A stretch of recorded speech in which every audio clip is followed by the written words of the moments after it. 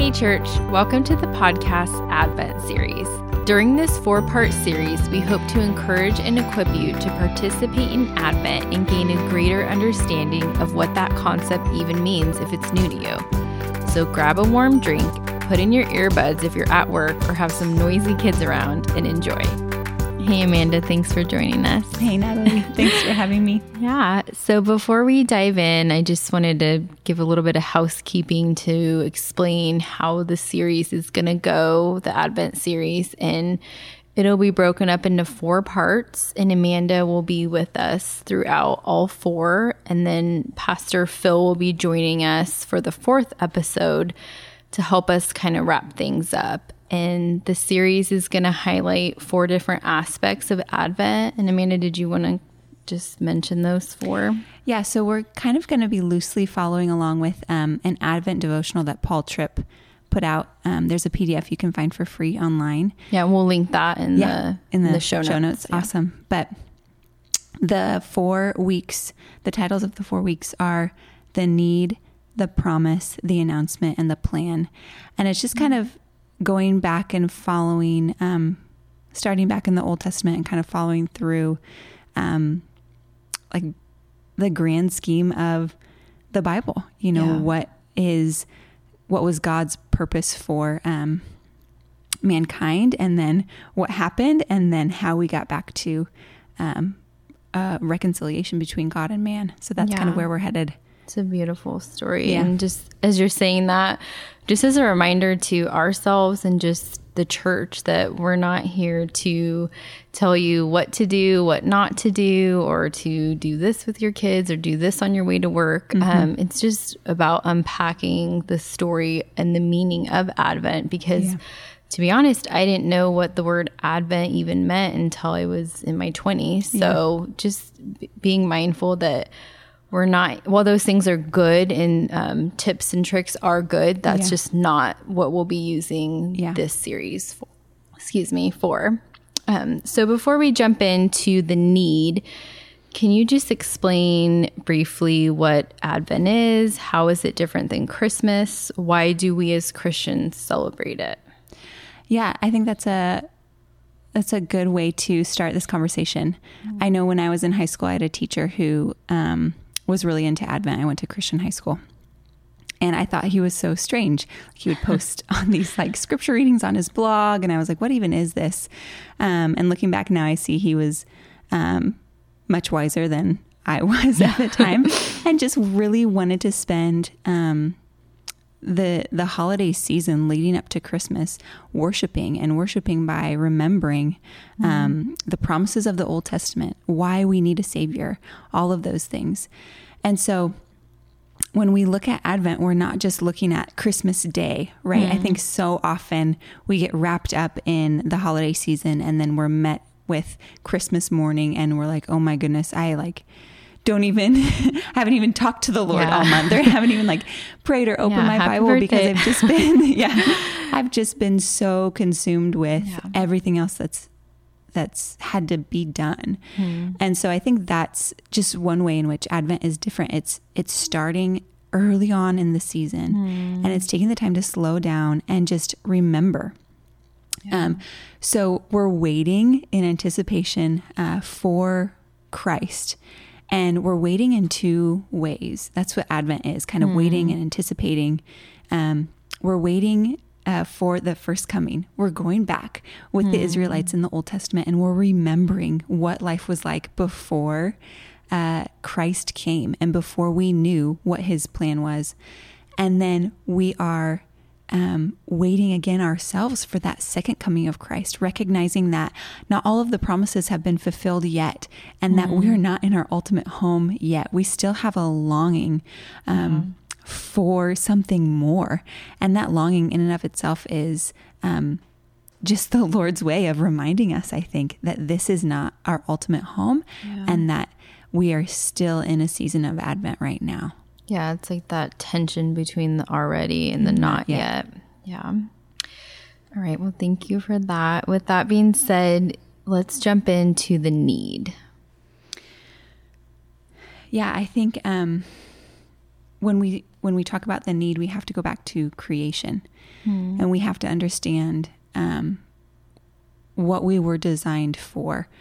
We were made to love God and to know God and to be known by God and to be in perfect relationship with Him.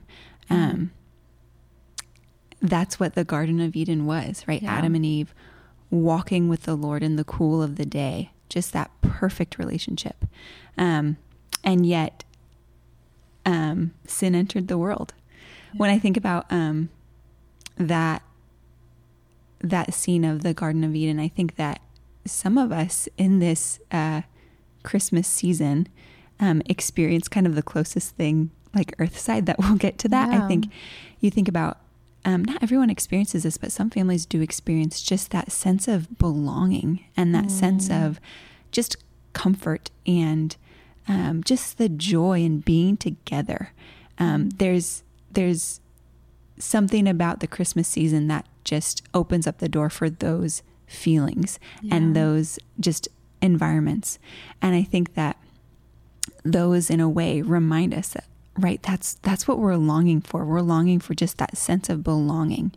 And yet others of us feel maybe more of the effects of sin in that we dread the holidays because we don't have that sense of belonging, because we're filled, or rather our environments are filled with people who love themselves, or we are just so wrapped up in ourselves that we can't really enjoy one another and being together. And so that's what happened when Adam and Eve sinned in the garden, right? That relationship with God was broken. And instead of man and woman loving God appropriately and loving one another appropriately, we exchanged that with just a love of self. And it reminds us of the great exchange in Romans 1, just that idea of what we were created for. Worshiping our Creator and loving our Creator has been exchanged for worshiping ourselves and loving ourselves. And so we need to start there when we think about Christ, when we think about celebrating the birth of Christ. If we don't start there, the worship that is due Christ, we will actually give to ourselves, right? Because we'll be so wrapped up in ourselves. So we have to recognize just our own sin and our own need for a Savior. If we want this season to be worshipful. Yeah, it's interesting and ironic, but obviously the work of the evil one, that around Christ's birth is the time where the selfishness gets more exasperated. It's like, wait, what? Yes. The one time that we are supposed to be setting aside to reflect and remember Christ and all that He's done is the one time we ramp up on our selfishness. Yes. It's almost, it almost sounds silly, but it truly is what our culture has become wrapped up in. Yeah. It's kind of an interesting thing that our culture even celebrates Christmas to the degree that it does. Sometimes it just surprises me how, like my neighbors right now have blow ups. Like we have a lot of blow ups around. they're going all out for Christmas. Their Christmas tree is up already. And obviously we're recording this before. Yes. way before Christmas. But just little things like that. Like people are just so into it. Yeah. And yet at the same time, you're right. Like it is kind of this amazing thing that people are willing to celebrate this holiday that has the name of Christ in it. Yeah. But at the same time, yes, it's become so worldly and so consumeristic and so just fueled by our own pride. Like we want to feel good by giving gifts to others, or we want to be given gifts, or we want to feel good by giving to charity, or like it's just the one time of year that we celebrate it, but it's so self-focused. Yeah. Yes. So with that being said,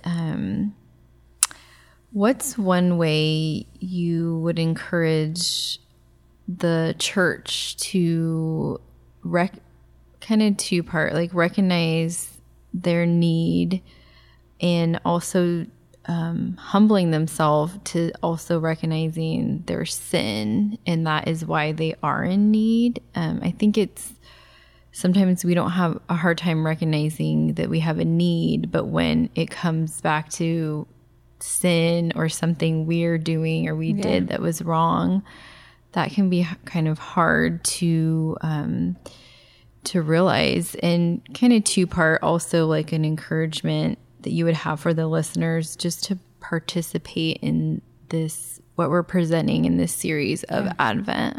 Yeah.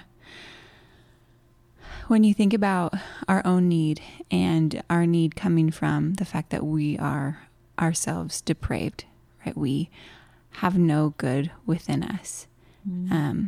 It's hard to mentally and emotionally want to go there, right? To even like dive into that idea, because we don't like thinking about our own sin. Yeah. And yet we need to think about our own sin. As Christians, it's our sin that causes our need for our Savior. Yeah. If we don't confront our sin and recognize our sin, then our Savior will not be sweet to us. We won't even feel like we need him. And so I think it's appropriate in this season of Advent, of anticipating the birth of Christ, to examine ourselves, to examine our own hearts, to start there and to recognize, like as we look back on the last year, just the many ways in which we have failed. We have failed ourselves, right? In our own expectations for ourselves. And then ultimately, to a greater degree, we've failed living up to the standard that the Lord has set for us, of loving him and loving our neighbor. And so I think just taking time to just think about that, to think about how we have failed to please God, and we have ruined our relationship with him because of our sin.